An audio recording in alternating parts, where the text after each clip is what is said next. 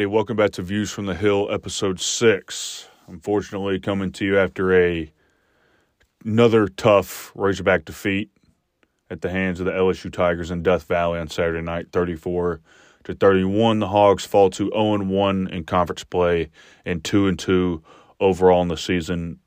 In a game that there was a lot of highs from the BYU game, but the same lows. In terms of the penalties, in terms of the not being able to survive our own success, the ways of just making things harder on us, way more harder on ourselves than it needed to be. I mean, it's our first road game in Death Valley at night, which is statistically hard to win, and the Razorbacks had every opportunity to win the game. We had every opportunity to hang 40-plus on LSU, the 12th-ranked team in the country. But the same miscues in the red zone, the same miscues of, the holding penalties, the false starts, the breakdowns defensively. It just seems like when one side of the football plays well for an Arkansas Razorback football team, the other one doesn't. First 3 games of the year, the most consistent part of our football team was defense. Then we go to LSU in a game that Arkansas was 17.5-point dogs in, and our offense plays the best it did all year. Which I can't believe I'm saying I'm encouraged after a loss, but I am. And I really think a lot of people view the coaching staff, view this team, view the season differently if we don't lose to BYU. Because even I had this game chalked up as a loss. I had us at 3-1 at this point. Most people did. But Jimbo Fisher said it best today. We could be 4-0 as quickly as we are 2-2. I think it's 10 points that keeps us from being 4-0 right now. And we'll get to that in a second in the rest of the game on Saturday in a second. But we all know what week it is. It's week. It's the A&M game week, a school that I cannot stand. I cannot stand Texas A&M. I can't stand the cult-like atmosphere they got over there. I can't stand the fake-ass military they got. Respect the cadets. We're military. Yeah, my ass. Whatever. Can't stand that school. There's a graphic I love to use whenever A&M fans try to come at me sideways that shows that they haven't finished top 4 in a sport. Them and Northwestern, they haven't finished top 4 in one of the main 4 sports since before one of the world wars. It's been that long. So, yeah, you know what? We are 1-9 against them in the last 10 years. Whoop-de-doo. This year's a new year, and we still got the head-to-head on them.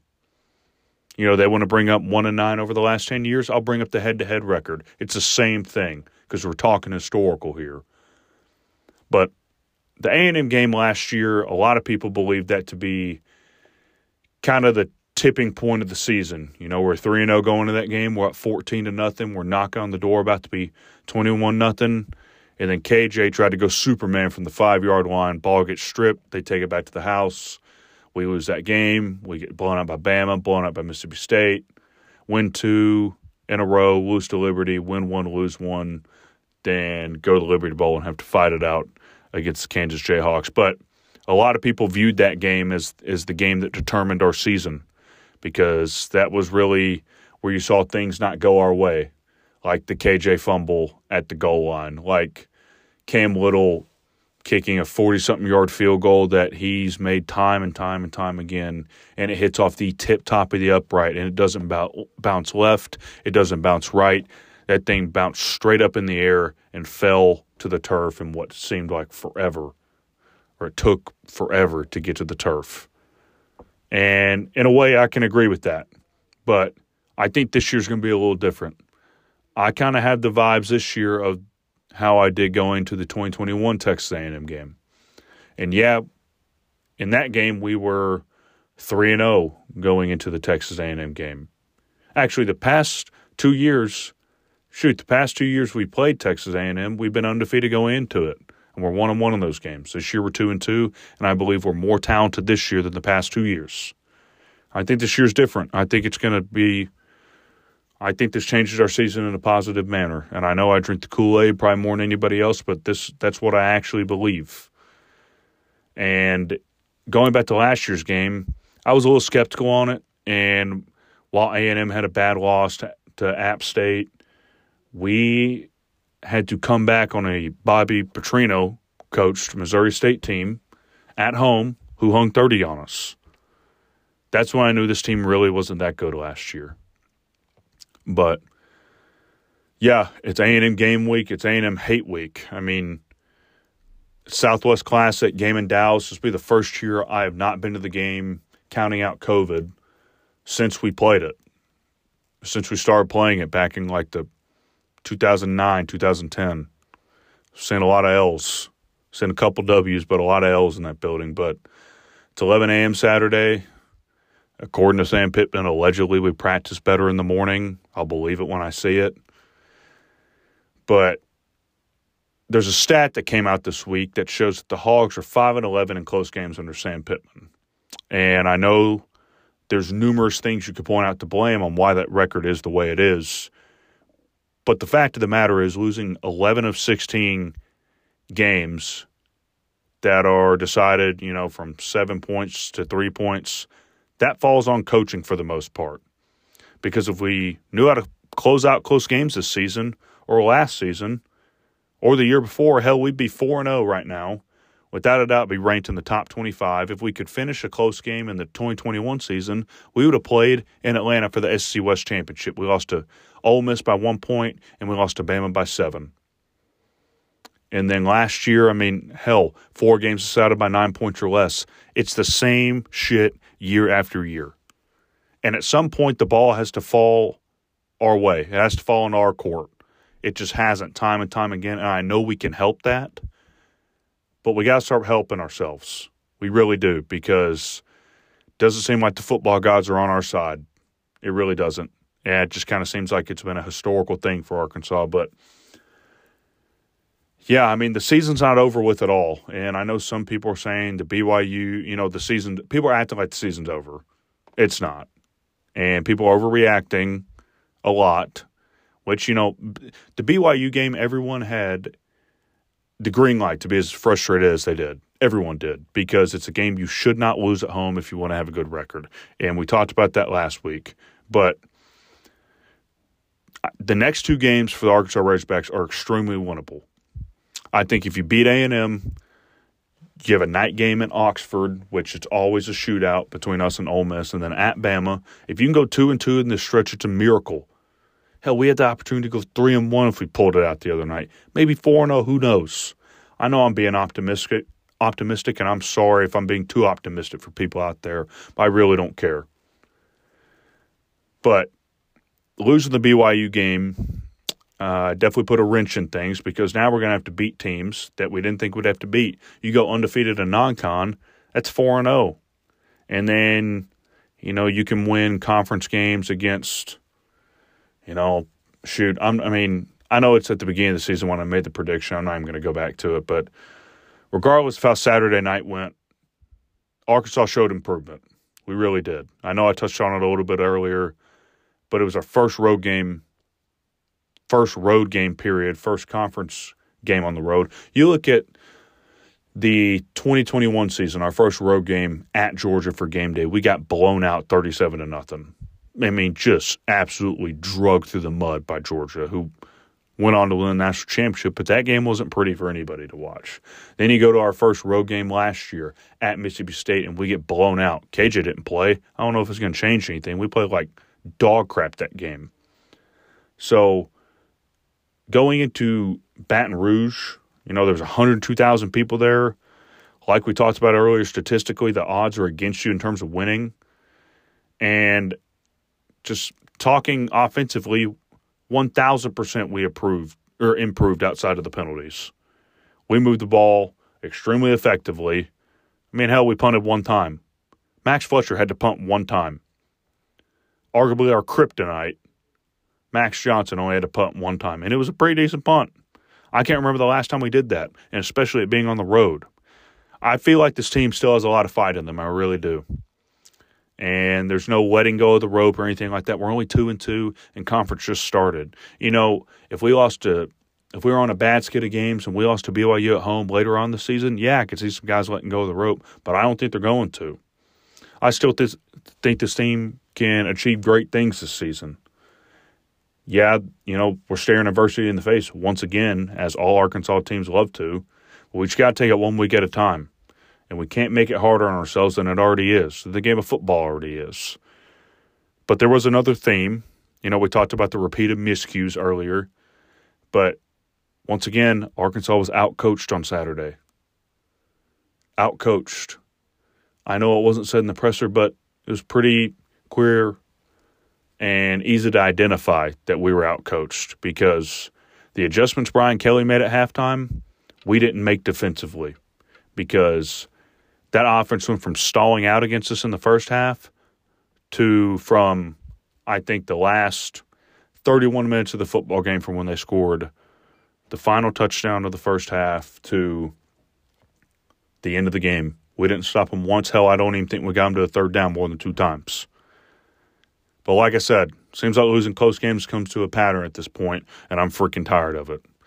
This week's episode, we're going to talk about the college football matchups in Week 5, recap more of Saturday, talk about the positives and negatives of offense defense, then talk about what the Hogs have to do Saturday, and my score prediction.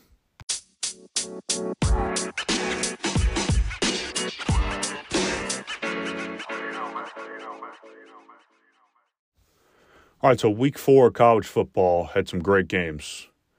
You had Bama beating Ole Miss late. You had Oregon dog-walking Colorado. That was beautiful to see. I don't wish anything bad upon Prime. I really don't. I think we just got going at Colorado was good, but they needed a slice of humble pie, and they got it. And I don't know if anyone saw the picture of the stream, but I think it's a pretty bad look when Travis Hunter's streaming 2K24 at halftime while his team's losing 35-0. Thought that was kind of funny. Just kind of shows where his mind's at, but who knows? Whatever. Dude's getting paid millions of dollars to play college football. I guess he can do what he wants. What else happened? The NC State-Virginia game on Friday night. I know no one probably watched that. That game was wild. Then the Clemson-Florida State game. Clemson-Florida State is an example, or Florida State's an example of a team that they didn't look that good against Boston College, still pulled it out and won by 2. Go on the road to Clemson, and they were on the road against Boston College, but go on the road to Clemson, down late in the game, found a way to win. Ohio State against Notre Dame.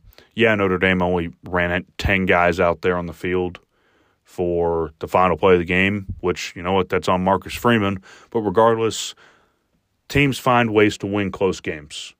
It doesn't matter how it happens. It doesn't matter how ugly it is, how pretty it is. The top teams in the country find a way to win the game no matter what. If something's not working, they find a way to win. There's just no other way to explain it. There's really not. I mean, Ohio State, Marvin Harrison Jr.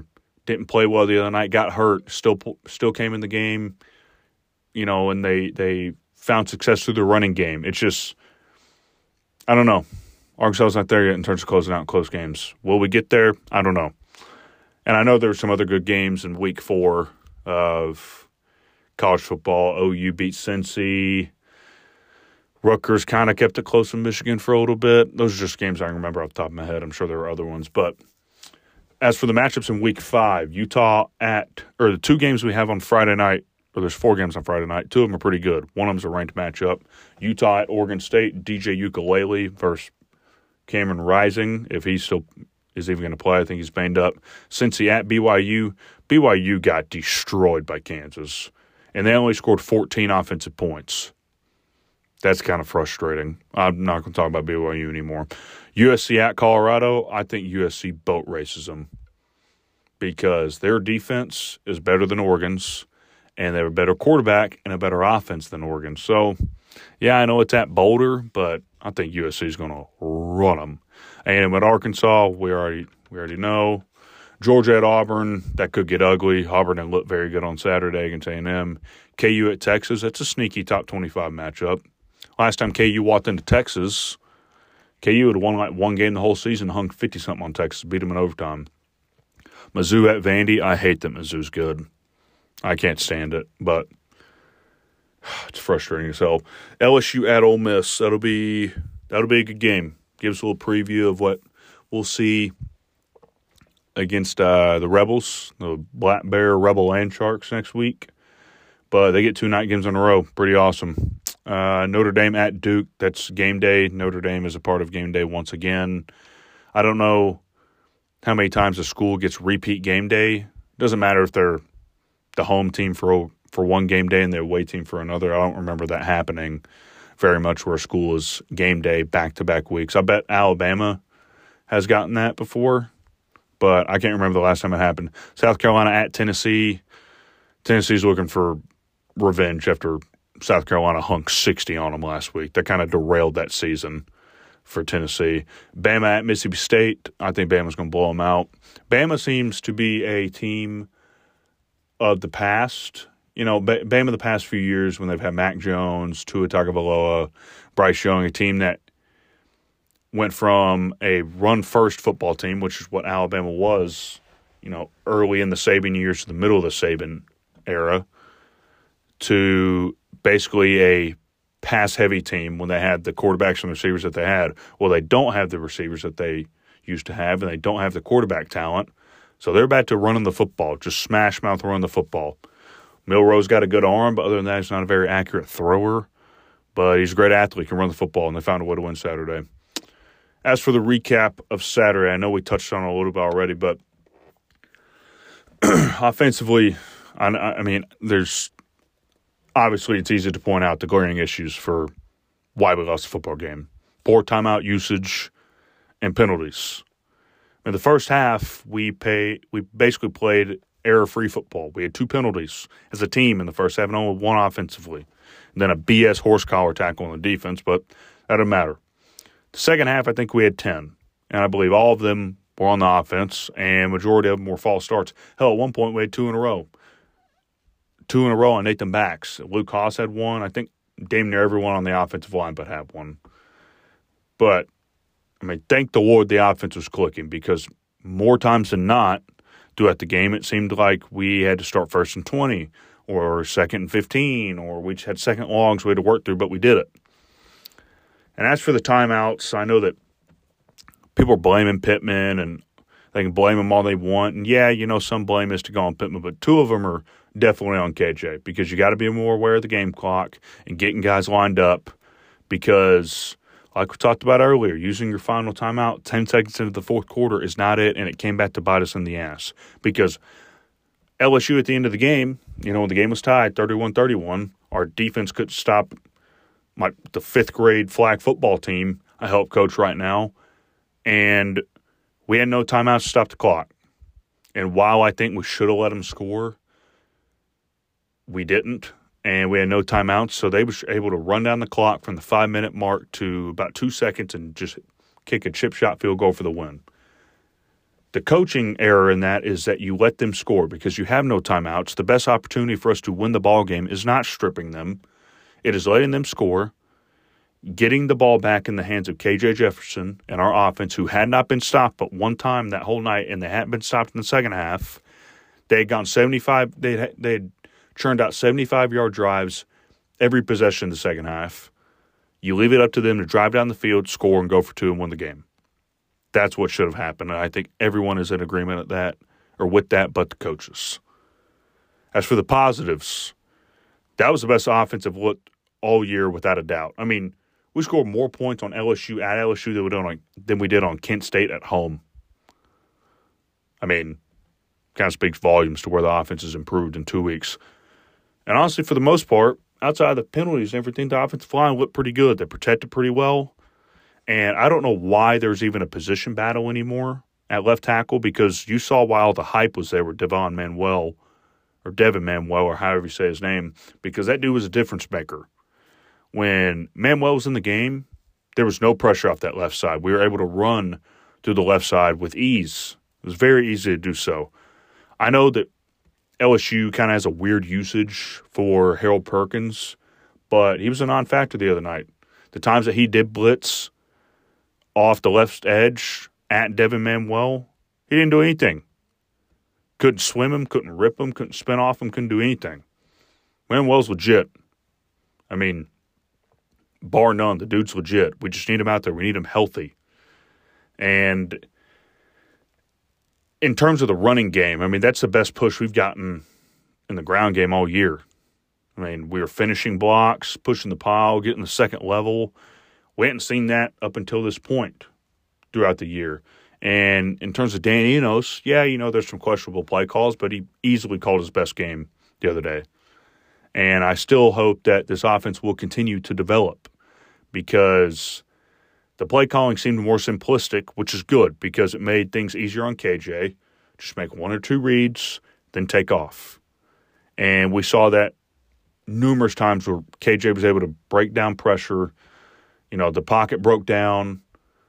Guys running after him, he was able to break down the play, break down the defense, make something happen with his feet or, scramble out of the pocket, throw a big touchdown. I mean, we're a completely different football team when KJ Jefferson is able to use his feet. We are. He's not a pocket passer. We all know it. I mean, he did have some nice plays in the pocket, stepping up, making throws the other night, but he is at his best when he's using his feet. And the one thing I'm still frustrated with Dan Enos is that, it's our lack of under center plays, especially in the goal line and just our red zone offense in general. Because when we had it 3rd and goal at the 1, I believe, and we finally lined up under center with the 3 running backs. I think it was Dominique Johnson, Rashad Dominion, and A.J. Green, all right behind KJ. We still didn't sneak it. I know it was a delay game, but we still didn't even sneak it. We turned around and hand off to Dominion, who's arguably the smallest running back of the 3. I think it might be A.J. Green, but still, sneak the damn ball.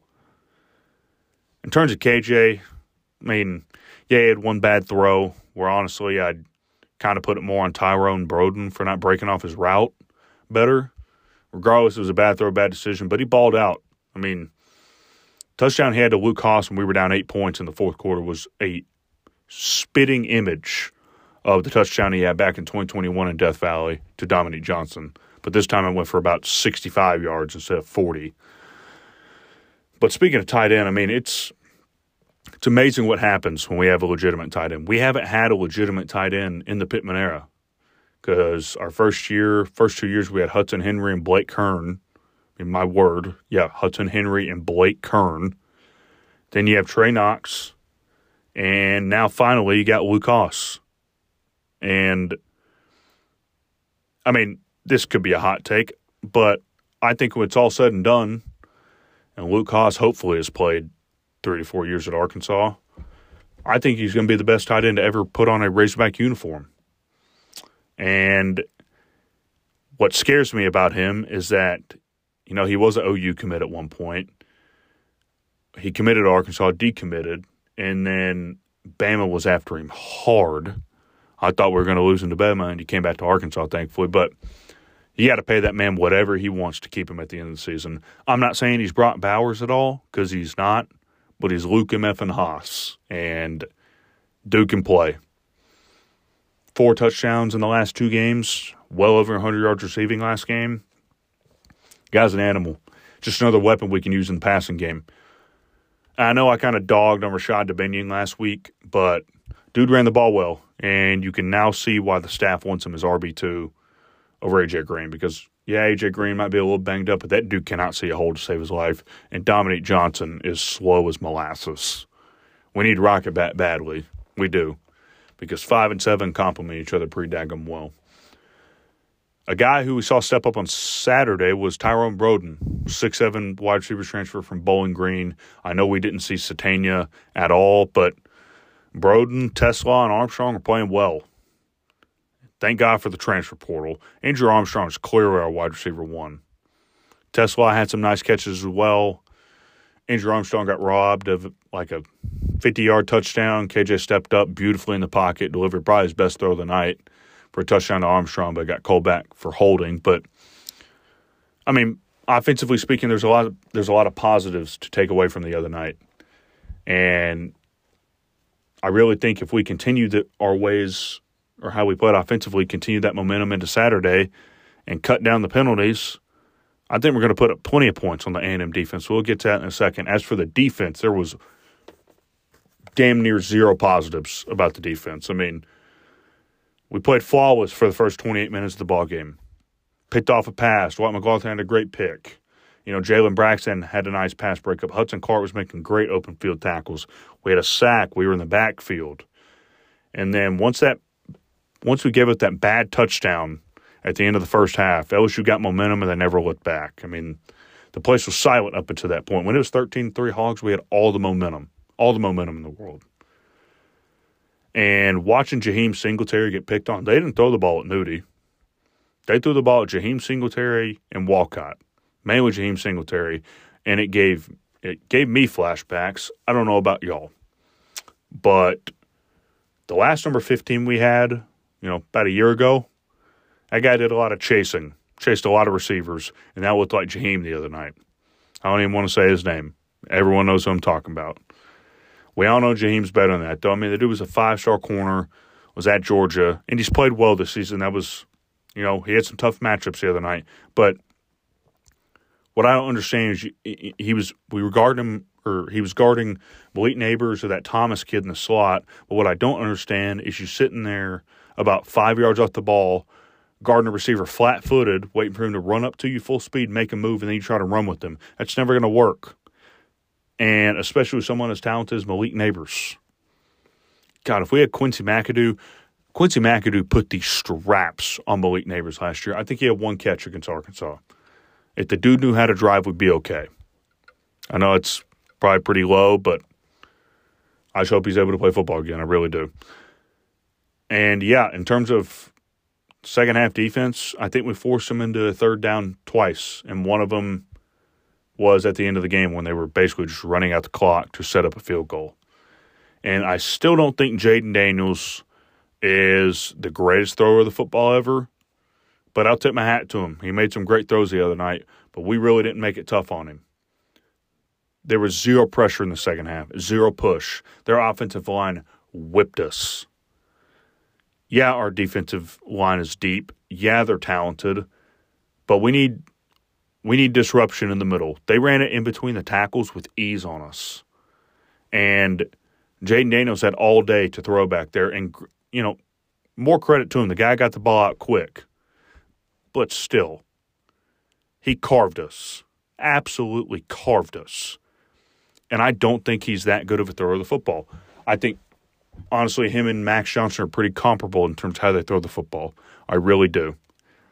But in terms of who this game falls on defensively, you can point to coaching, you point to, whatever. I think the defensive line is the reason we lost that game. Because, like we said, they got whipped in the run game, zero push in the pass game, or in pass rush. And that was as comfortable as I've ever seen Jaden Daniels in the pocket. That guy loves to use his legs and run, and he hardly ran on us the other night. That was the most comfortable he's ever looked back there. And this D-line group, this front seven, they got to bring it Saturday, especially the defensive line, because A&M's offensive line may be worse than ours in pass protection.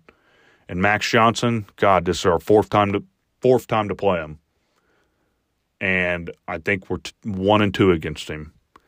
Last year, that guy got extremely lucky. We'd pressure him, he'd just throw it up in the air, throw up ducks. Just happened to land in A&M's hands. But you pressure that guy, he's going to make bad throws. He will. All right. Lastly, we don't have a mailbag this week because I got it out kind of late, but for what the Hogs have to do on Saturday to get the W. Offensively, I think it's simple. The same offense that played in Baton Rouge on Saturday, play like that again this Saturday with less penalties, we're going to win. We will score a shit ton of points. Get Rocket and Dominion going. Hopefully Rocket plays.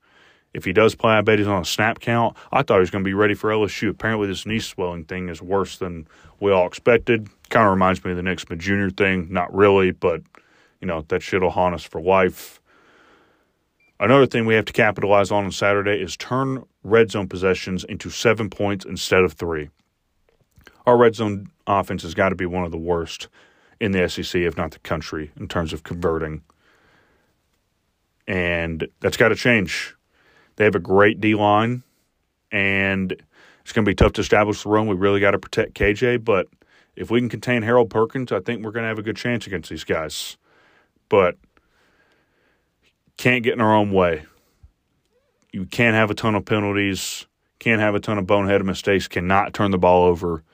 But passing-wise, I really do believe we had the speed advantage against them, especially their secondary. They have some taller DBs. They got long guys. Basically, it looks like they got a bunch of free safeties out there. Their corners are pretty big, but the thing about the secondary is that they don't have a ton of game-breaking speed. I really think we can air it out this weekend, maybe hit them over the top for some big pass plays, kind of like how we did in 21 with Traylon on that 85-yard bomb KJ threw to him. But with that being said, A&M knows that their secondary is their weakness, and they're going to twist, they're going to stunt, they're going to blitz a ton. I mean, knowing the offensive line issues we've had, that's exactly what they're going to do. They were all over Auburn on Saturday. I think they had 8 sacks, and that's all they did. Sometimes they only brought 4, and they still got there. I mean, they have a great D-line. But I think as long as we can give KJ some time to throw the football, he's going to dice up the secondary. And the more the pass is opened up, like we saw on Saturday, it'll open up the run even more. But this game's going to be one in the trenches. Obviously, we can't commit penalties like we have. I've said that 1 million times, but it's so true. I think we've had 26 penalties in 2 games. Got to cut that in half at least this week. I'm not saying you can play a penalty-free game, but those have got to be under 6, under 5. But if we protect KJ and we can get pressure on them, protect our quarterback and get to theirs, and I think we're going to be okay. Defensively, let's see. Let's look at A&M's stats here. So, as most probably know already, we're not playing against Connor Wigman Saturday. He has an ankle injury. We'll be playing against Max Johnson again. And rushing-wise, I got 3 guys over 100 yards, but their main ball carrier is Amari Daniels. I think he's a freshman. He has 39 carries, 234 yards, and 2 rushing touchdowns on the season. Receiving-wise, I got Evan Stewart, who's a sophomore, pretty solid player, 22 catches, 307 yards, and 3 touchdowns. Noah Thomas, 10 catches, 112 yards, 4 touchdowns. Anais Smith, who we all know, who had a pretty gruesome injury against the Razorbacks last year, 8 catches, 272 yards, and no touchdowns. And then you got Moose Muhammad, 9 catches for 60 and 1 tutty. But all in all, I mean, we've seen this A&M team before. We saw them last year. A lot of their talented guys that were freshmen last year, they brought back, and they're only going to be better.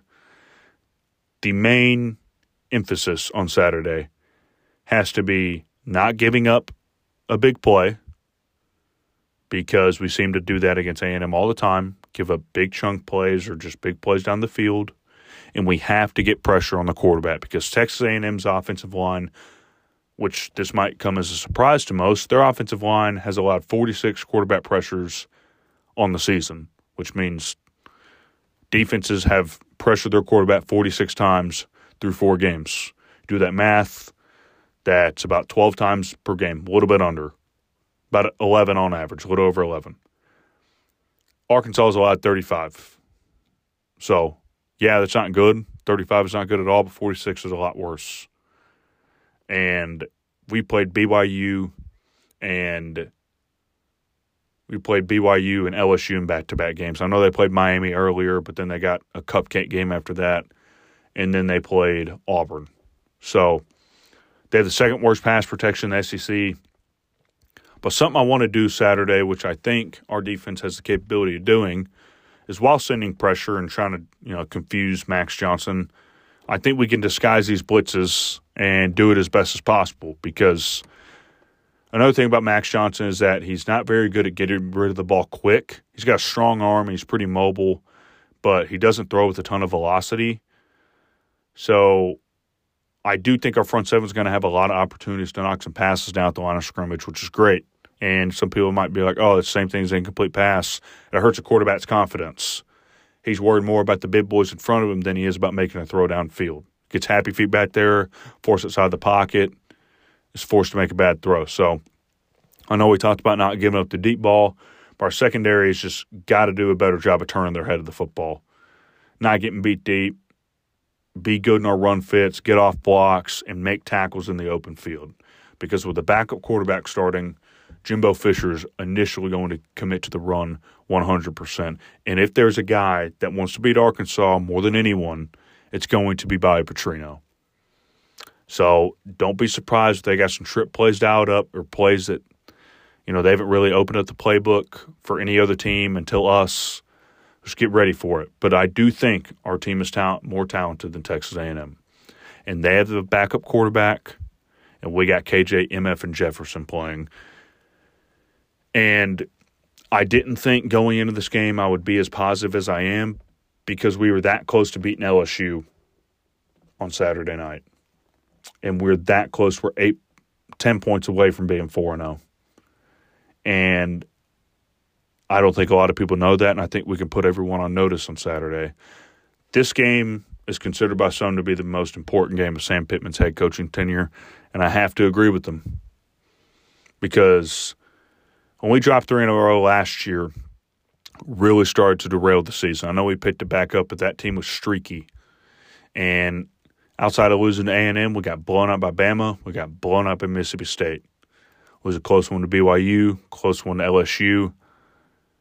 This pattern of losing close games has got to change, and it starts with us and a little bit of luck as well. But we just can't shoot ourselves in the foot, can't make this game of football harder on us than it already is because we seem to love to do that more often than not. But my score prediction for Saturday, I'm thinking 27-24 Arkansas Razorbacks. That's what the score is going to be, and I'm sticking to it. Hopefully next time I see you guys, the Hogs are 2-9 in our last 11 against Texas A&M, and we're 1-1 in conference play and 3-2 heading into Oxford to play the Ole Miss Black Bear Rebel Land Sharks. I'll see y'all next week.